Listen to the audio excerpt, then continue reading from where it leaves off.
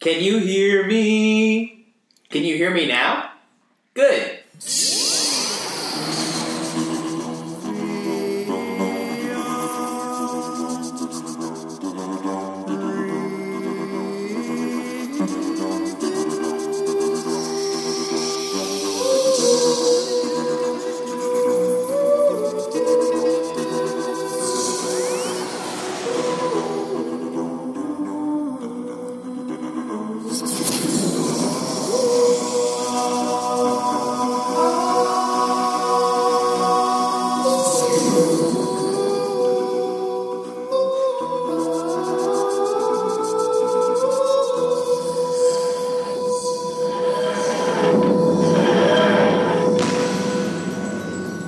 Welcome to the Whovian Review. I'm Shelby.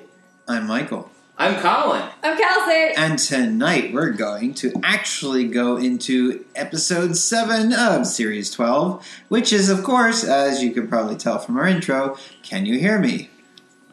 What? What'd you say? Oh dear, here we go again. Why was this episode called Can You Hear Me? Because they had fingers in their ears, I guess? That would probably be a good, accurate... I just feel like it was kind of random. That's a good question. I mean, there's some like hearing through time thing, you know, that one obligatory creature of the week that we had. And, you know, it kind of happened in the opposite direction in the beginning where the doctor's like, oh, where's that coming from? And, you know, kind of zipped into Aleppo. I think it's a reference to Yaz's dream sequence, which, of course, is actually based in reality, where she is stranded in the middle of the road, out in the middle of nowhere, and nobody can hear her. I think it's the ear. I think it's the finger in the ear thing. That could be it, too. I just feel like the title shouldn't be this... You know, this vague and apart from the episode that, like, we are not quite sure. It's true. We rarely critique the episode names. I mean, where did Praxeus come from last week? That was the name of the plastic monster. Still not good enough. Not good enough.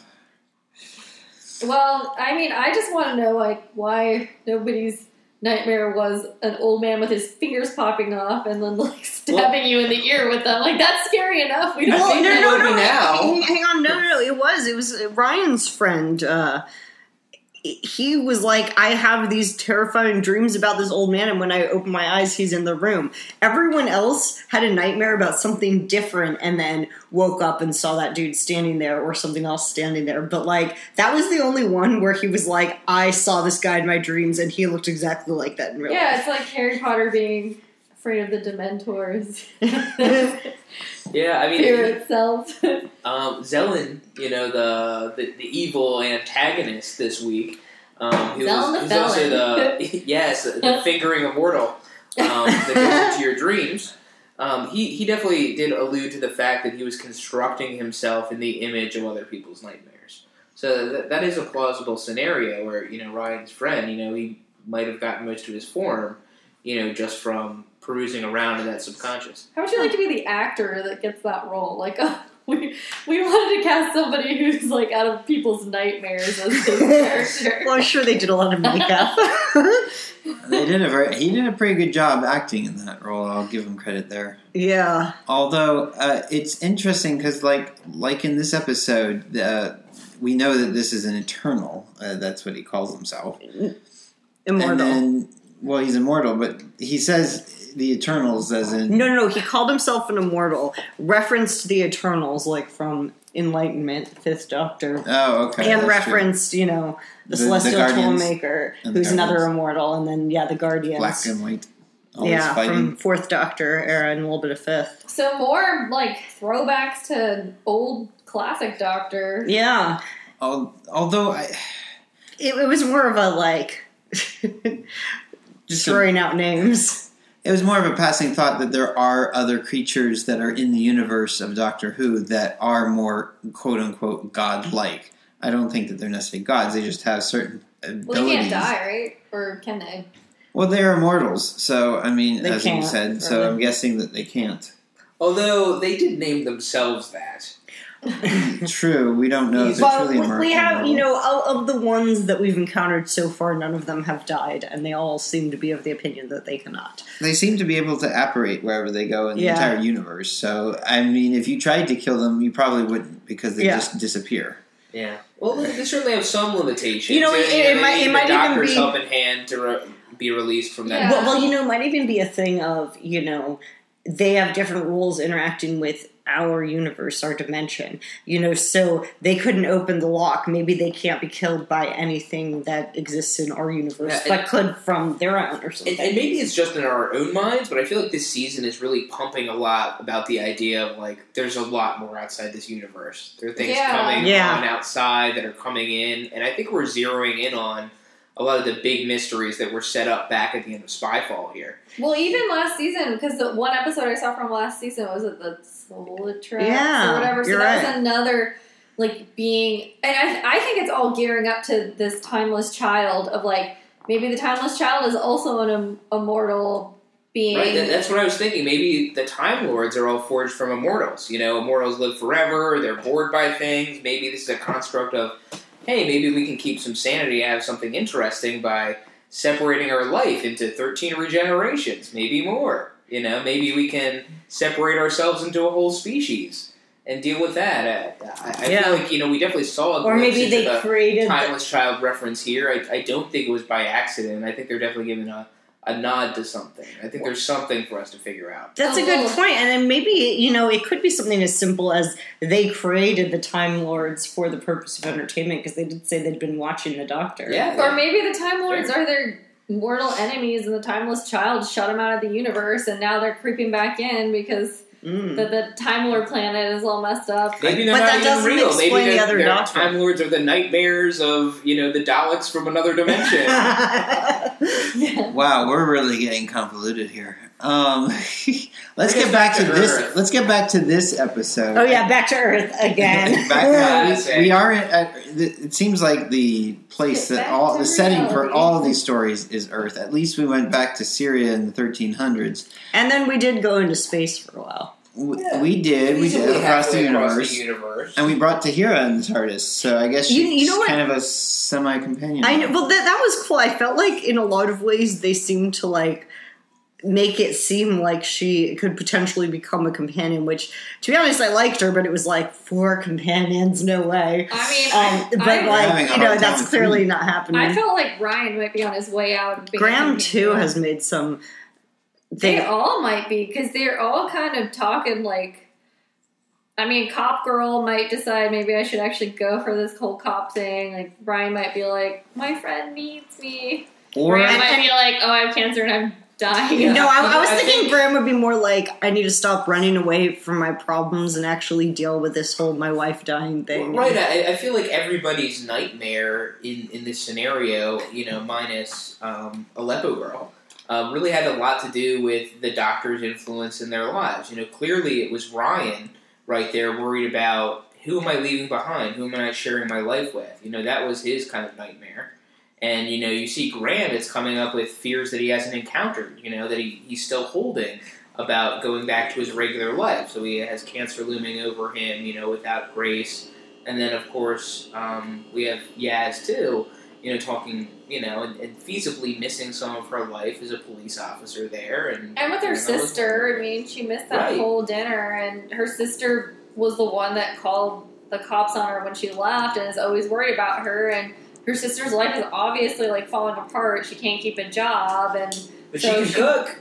Yeah, maybe that's where she should start looking for employment in the culinary arts. That might not be a bad idea. Yeah, I think as a chef, you can tell everybody in the back kitchen that they're annoying and keep your job. Yeah, I feel like that's a criteria for being a top chef. It does feel like they're setting something up, and it's either and.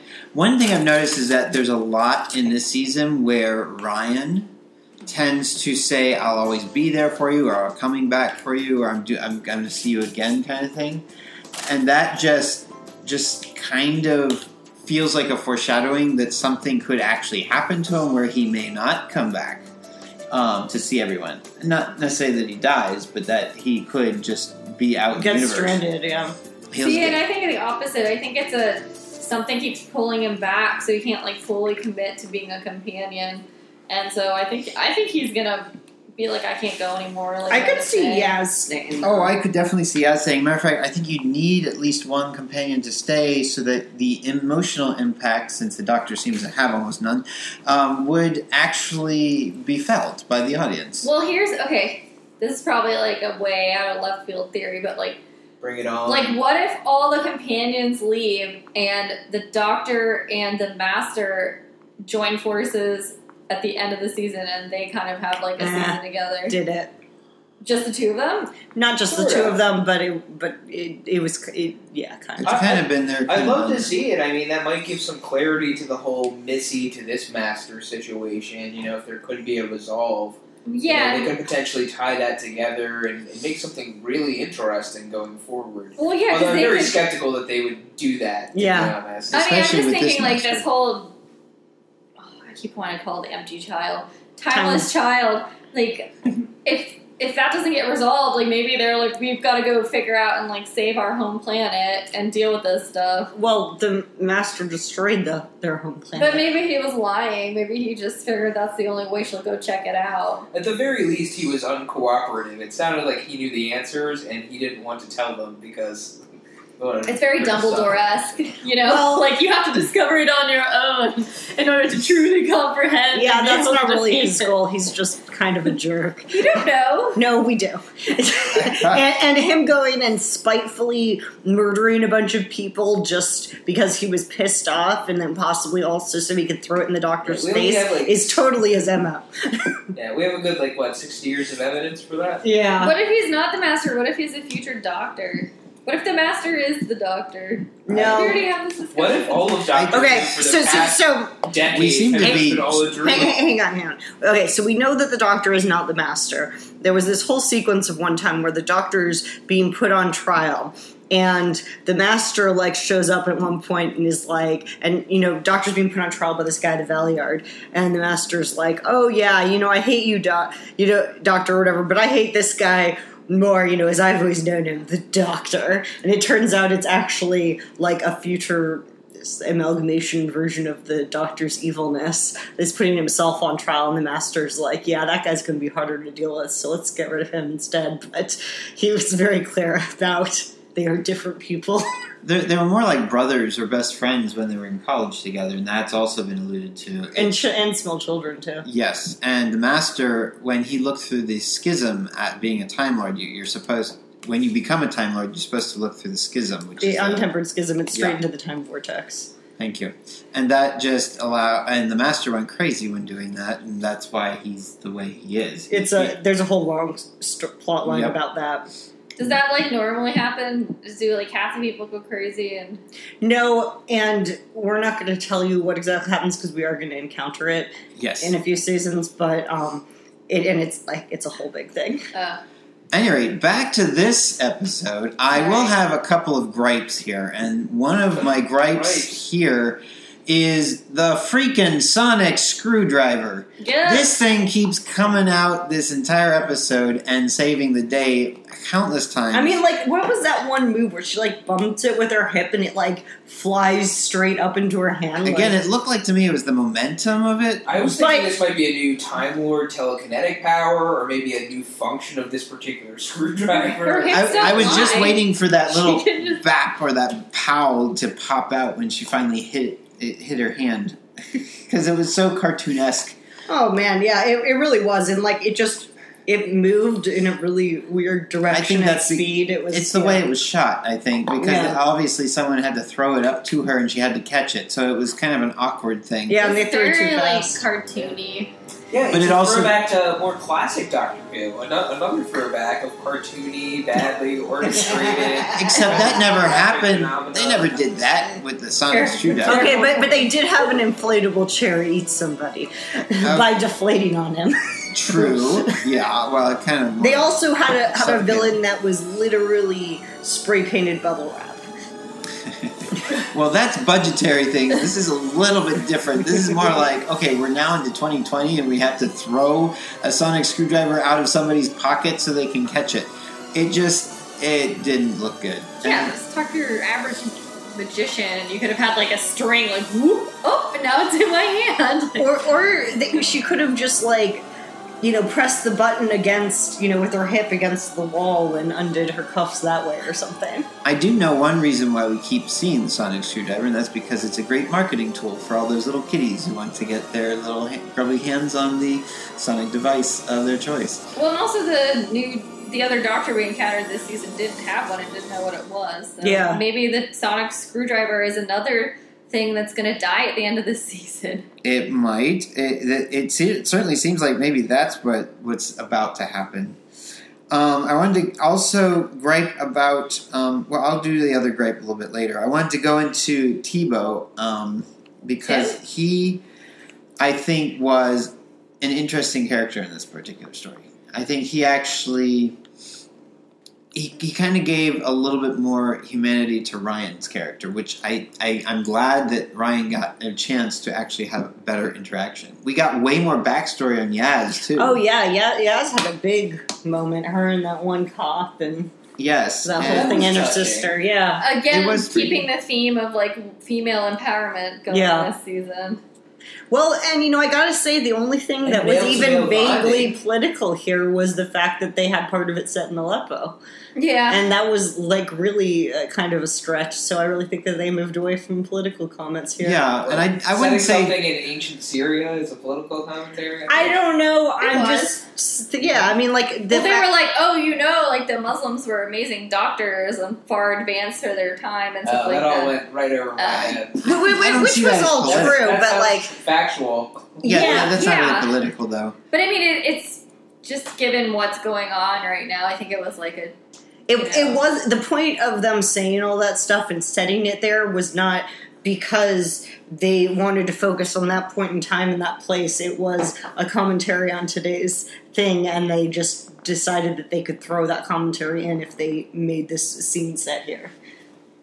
But, like I said, it was a really vague one, so I feel like we're moving in the right direction. Throat, like last episode was like, oh my gosh. I like the nightmare creature they threw back in there. Oh, yeah. Yeah, the amalgamation of that girl's thoughts, Tahira. A werewolf? Yeah, kind of. Or like when I saw the claws, I thought, like, is this the Slovene coming back? Yeah, I know. It did if only. R.I.P. Yeah. All right, I'm going to get to my other gripe, and that is when Graham at the end is talking to the doctor. And he goes into this very heartfelt talk about he's worried about getting his cancer back. And the doctor does not actually respond. And a lot of people had gripes about that. That was annoying. It was actually something the BBC actually had to write a commentary on because so many people had written into the BBC saying how horrible that was. It's a little against the Doctor's character, especially if you watch Matt Smith, Peter Capaldi, and David Tennant eras. They're more likely going to say something. Or just provide a spectacular cure that came about in the future or whatever. But I do also understand the BBC's explanation is that the doctor at that point didn't know what to say because what do you say to someone who says, I feel like I could be dying? Yeah, I mean, not that. I think it was to give, true credence to the moment. Like, you could be a knowledgeable being who's been throughout all the time and space, and it's still difficult to have cancer looming over your head. I don't think there's an easy answer, but... the doctor also has, traditionally, like she said and was quoted, been kind of socially awkward. I think there have been some of these moments where some of those things have passed. I think it's more like what we were talking about earlier is that the companions, I think, are going to leave at the end of this season, and they're trying to show that there is, a gap. And even at the beginning of the episode where the doctor has to start the adventure on her own, and she's, is lost and doesn't quite know what to do, I think it's trying to show, hey, she's vulnerable without her companions, and she's not being a very good companion back to them this season, and they're all kind of, doubting it, and doubting the relationship, and doubting her a little bit, and here this guy comes to her for, some help, and she is worthless in that aspect, and I think he might be okay, well, then maybe this isn't the place I need to be.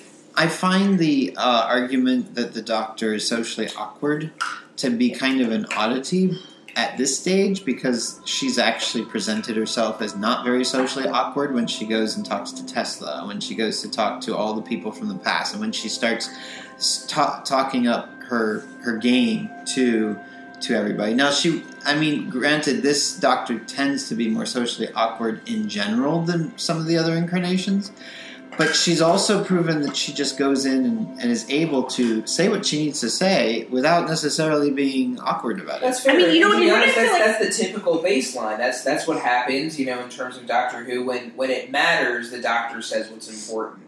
But I think still we see a lot of glimpses of, not a standard response from the Doctor. Something that isn't quite there. Yeah, sometimes the Doctor is thinking in a doctory way, across from things trying to solve problems. It doesn't always come together instantly.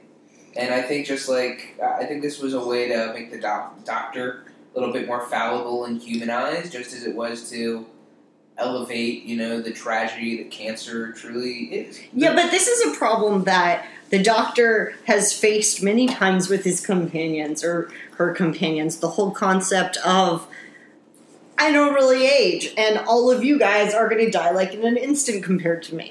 And he's had this type of conversation with tons of them before, and basically it's like, you're so special because you've got just this brief moment on, in this universe, and, you savor every bit, and you feel everything so strongly, and you get excited about things, and, it's like Brad Pitt's speech in Troy. It's like, having a great, short life, just, it's like that. Which also, to pull it back to this episode, is kind of one of the concepts of we've got these immortals coming down and being like, oh, I wonder what it's like for them just being so ephemeral, and only they just, don't care. Yeah, totally not care. But yeah, I feel like the Doctor's always been very clear on the fact of admiring humans for us being more ephemeral, and the way that we can see the world with the knowledge of death. The Doctor said that in this episode too. She made a point of that's what she loves about humans. They love their fears, they conquer them, they keep on going.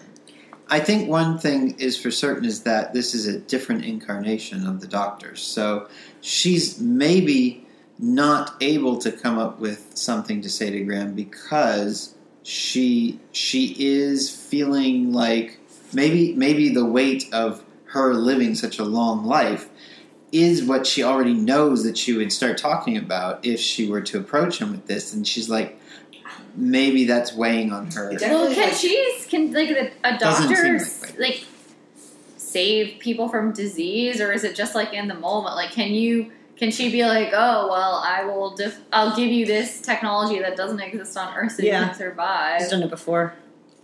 A couple of times. It's easily that would happen. But yeah, I see this Doctor as, on the surface, very emotionally connected. She calls, them friends and family, her companions. But at the same point in time, it seems like there's a lot that's important to her that she keeps hidden. That's a lot this season too, yeah. And not that that's not always been there, but I think it's been a lot more apparent.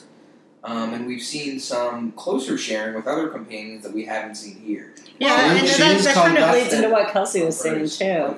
She is called Doctor Who. And I think it's also kind of showing, I don't know, this season, I feel like the companions have really started to come into their own, and they're becoming stronger people without the Doctor, but she still needs them, and they don't need her as much. And I think that's kind of been an underlying theme throughout this whole season. No, that's a fair point. So, rating time? Sure. You want to start us off? Oh, man. Sure. Dang it.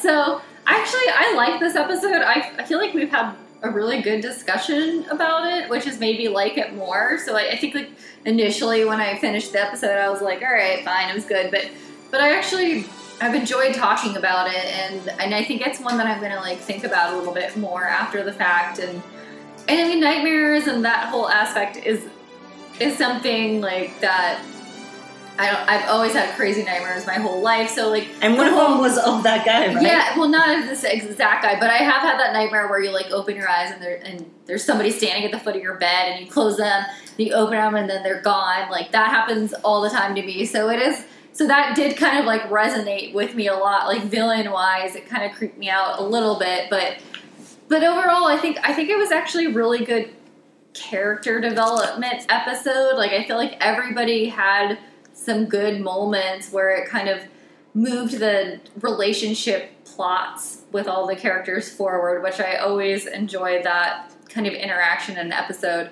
And it didn't focus so much on like the new people that were just featuring in this episode. It focused more on like the core group. So I am going to give this one a 7. All right, Colin. All right. I resonate with a lot of that. I thought this was a solid episode. I really loved the initial creature from back in Aleppo. I just think it's cool. I thought the aesthetic was on point. And I love that, that fear was conquered in the end and kind of became an ally. I like that aspect too. That's fun for me. I know it's a minor part of the story, but neither here nor there. A lot of my interest, a lot of times comes down to the villain and the situation that we have here. And I thought these were pretty powerful. We had immortals, creatures that potentially come from outside of the universe that can't die and have this massive influence and powers. And we got to see, one come back, from some sort of a semi-eternal prison. And we got to get them both back in there again. I thought that was a pretty epic arc. And I really like that it nodded to the greater arc of this season. Coming back to the Timeless Child and the mystery there. I think it's enough to get our juices flowing as we have 3 more episodes to go here. So the fingering also helped with that. Yes, that was another nice creepy aspect. But Kelsey, I think you were right. There's some good character development here too, and I see my ratings rising just as we're talking more and more about it as well. But this was pretty solid for me. I am tempted to also give it a 7 out of 10. Pending rating. Rating approved, 7 out of 10. Okay. No, different way of doing it. Yeah, all right then. Yeah, so... I think it was kind of interesting that they played on the fact that, with all of the Doctor's adventures, more often than not, when she encounters someone who's imprisoned, they're wrongfully imprisoned. So she just kind of assumed that was the case here. And it was really, ultimately a fairly easy trap. But it's exactly the type of trap that she fell for, like we saw previously. Yeah. I thought it was good. I'm kind of echoing what Colin and Kelsey said. The character development was good, and the villains were creepy. I felt like, it didn't, have me on the edge of my seat the whole time or anything like that, but it definitely was intriguing and brought up some really great talking points. I am also going to give this one a 7. Wow.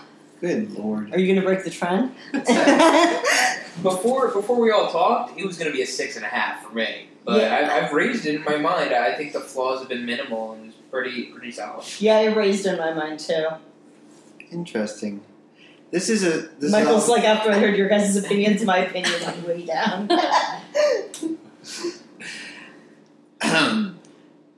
Now I've lost my train of thought. I'm sorry. Any rate, if I can rate this thing, this was a piece that kind of touched on mental health, and I think for the most part, for the first 75% of the story, it actually did quite a good job. It actually, and it also kind of delved into people's fears, people's yearnings to not dream the certain things that they're dreaming, because whatever has haunted them from their past seems to continue to haunt them. Not deal with their problems. Exactly. So, and I mean, yes, I agree. It's a character piece. A lot of development for the main cast, which is kind of important because we've been kind of sidelining them pretty much the most of the season. Whereas this is more focused on that. Matter of fact, I like the fact that these secondary characters, such as Tahira and Toby, Toby was definitely prominent, but Tahira was not as important as Ryan and Yaz and Graham, because they all had their character development, I think, was far more important.